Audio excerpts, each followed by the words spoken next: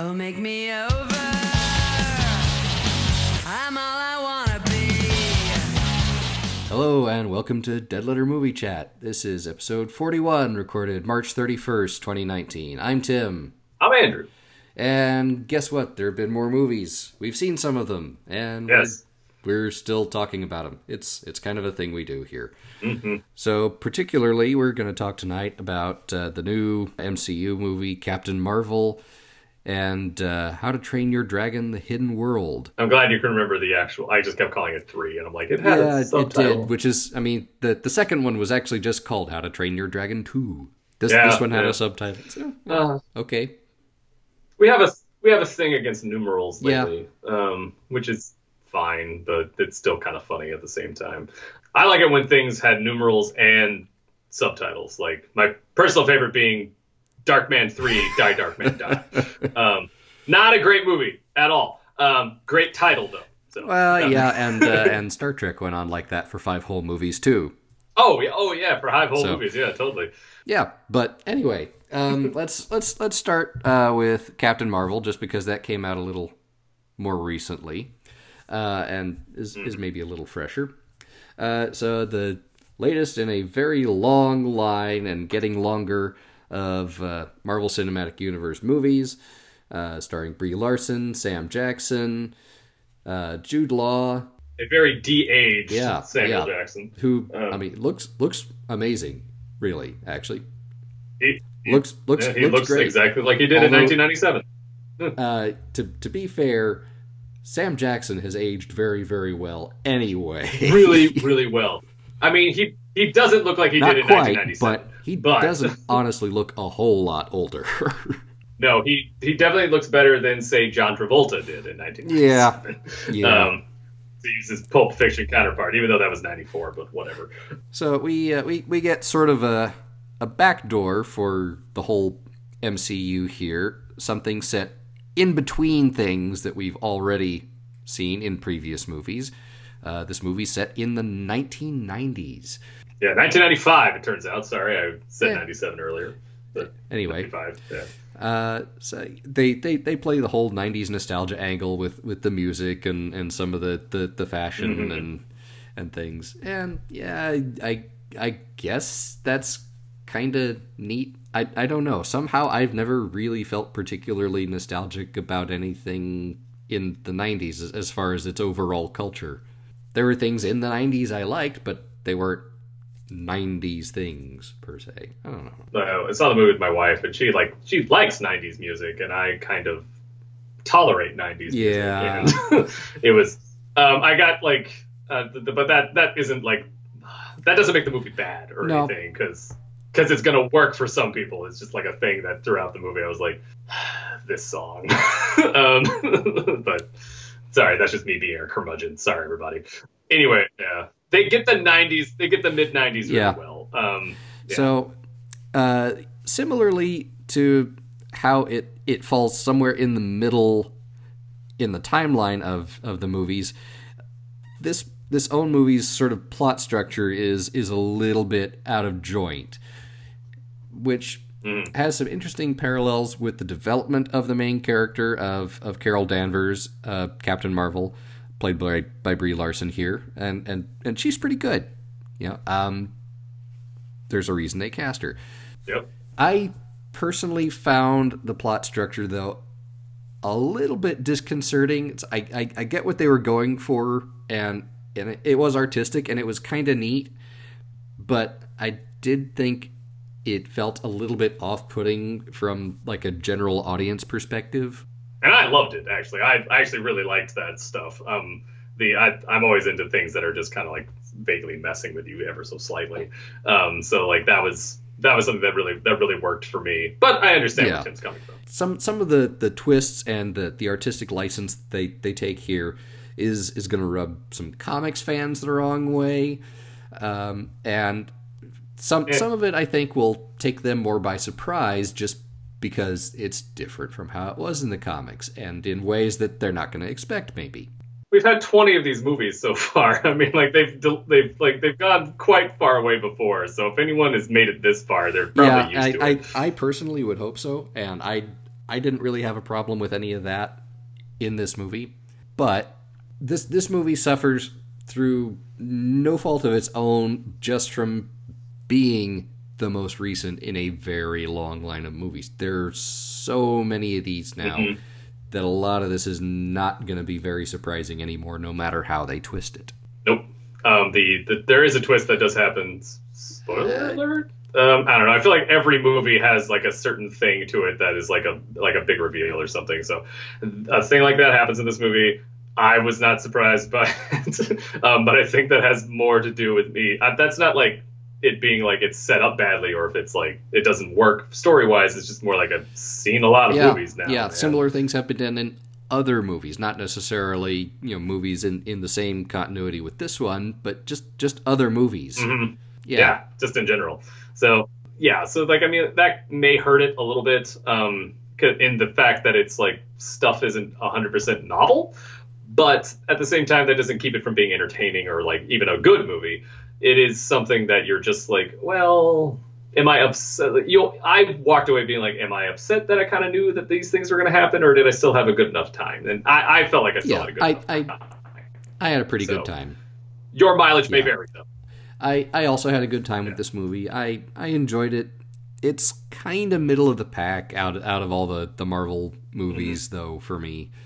I mean, DC beat them to the punch with a female headlining superhero movie in Wonder Woman a few years ago.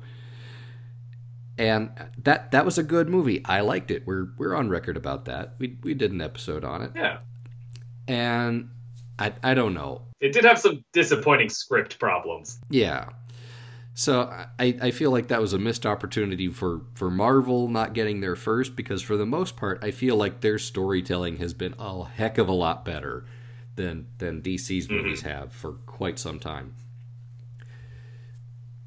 Right.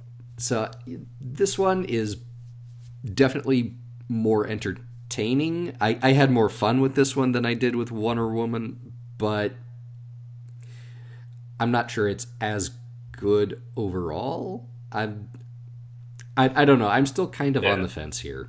Yeah, I think it's a better movie than Wonder Woman. At the same time, I feel kind of like lame comparing it to Wonder Woman because they're totally different things, and they feature a female superhero, so it makes sense that I'm comparing these two things. But they are still kind of apples and oranges in a lot of ways. That's true, and I honestly I feel a little bad comparing them on that basis.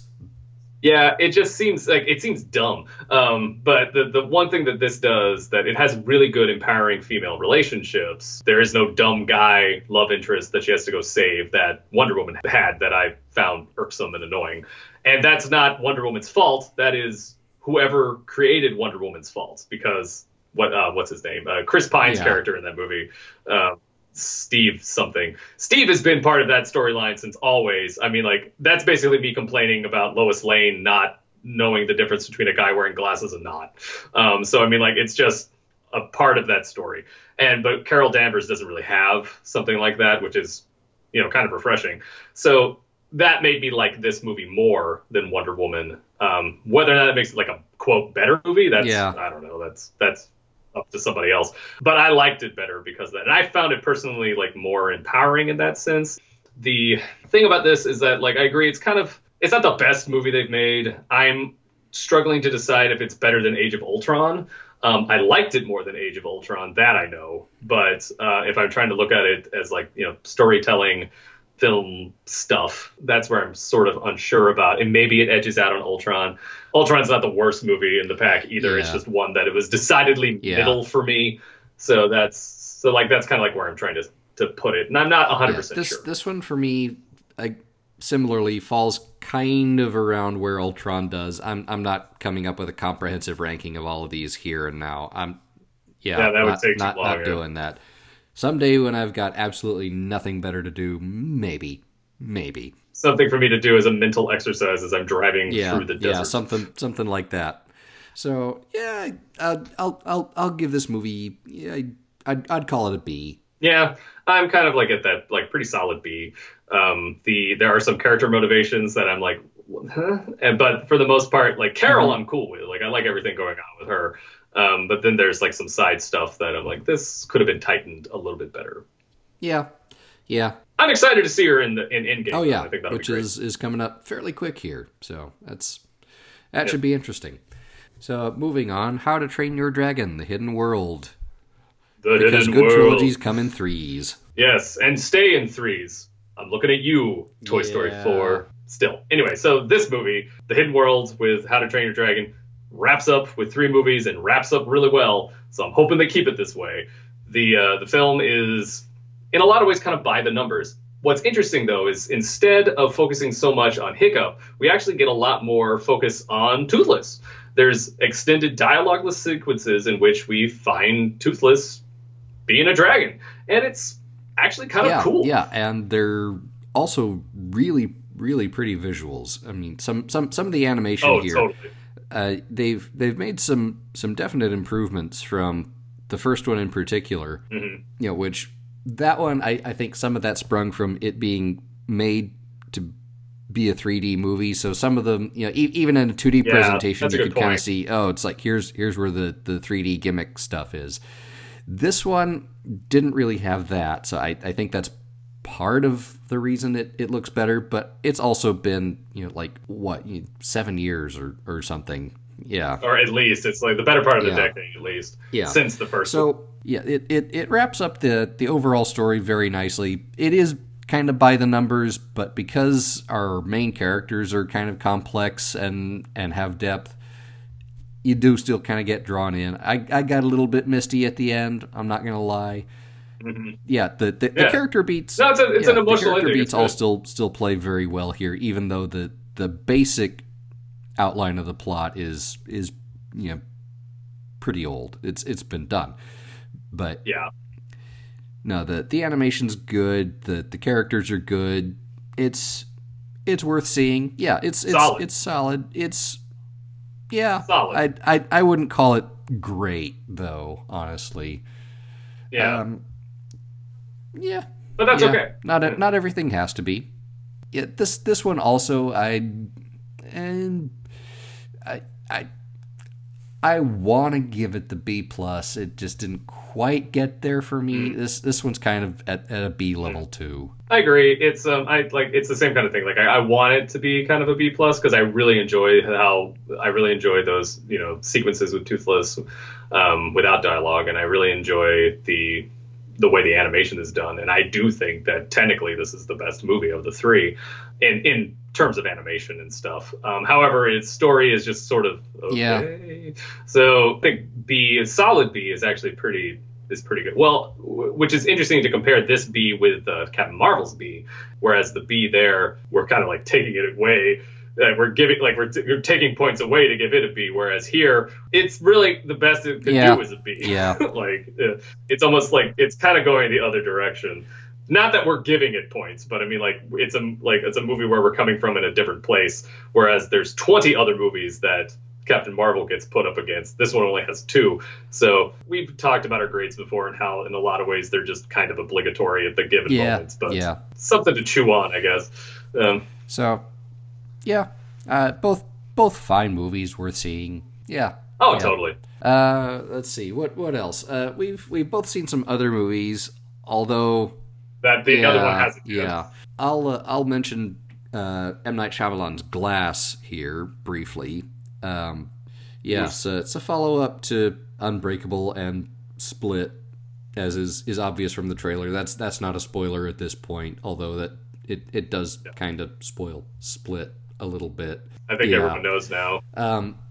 That aside, I mean, this was still kind of interesting, being set in the same continuity as those other 2 films, but it also kind of suffers for it. I mean, because it's not quite as fresh. You kind of know what some of the rules are already, and for M. Night Shyamalan, that takes away a bit. Once you know what the rules are, you can kind of start to guess at how things are going to go and what sort of a twist you might have at the end, because there's going to be a twist. It's his signature move, and there is. I mean, I enjoyed the movie, but it felt much more popcorny than the other 2. Yeah. Well, and it's interesting because that's also the 3rd movie in the trilogy as well.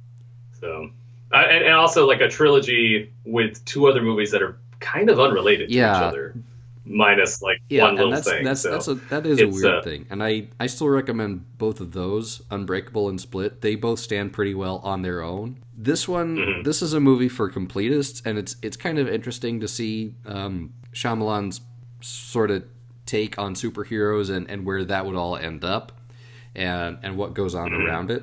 But Yeah. it's not as compelling as a lot of actual superhero movies have been, with established comic book superhero characters. Yeah.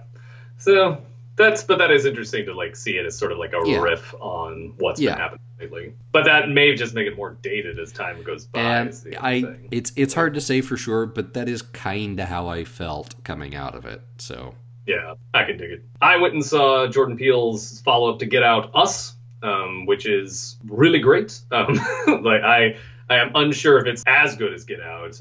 It's doing something different than what Get Out does. It does, however, have a lot of layers that I have been still sifting through, having seen the movie like 2 weeks ago. If you haven't seen it yet, I totally recommend doing it. Go and see that movie. It's not easy. It's gonna kind of mess with you a little bit, but I think it's good. Lupita Nyong'o could play Bob Dylan and probably knock it out of the park now, I've decided. She is just that good of an actress. I mean, like, I always knew she was a good actress, but I mean, like, this movie really shows just her depth and range that I was just not aware of. I mean, like, I saw her in 12 Years a Slave, and she deserved that Oscar that she got. I mean, like, I'm not trying to, like, back down or anything, but I mean, like, she really impressed me here. well, that's cool. I mean, this one's definitely on my list. Yeah, but you gotta, like, psych yourself up Well, to go see it. I've had other sort of things that have kept me out of the theater this last week, or I probably would have done already, to be honest. But yeah, it's definitely on my list. I want to see it, even though horror is not generally my beat, with some notable exceptions. Yeah.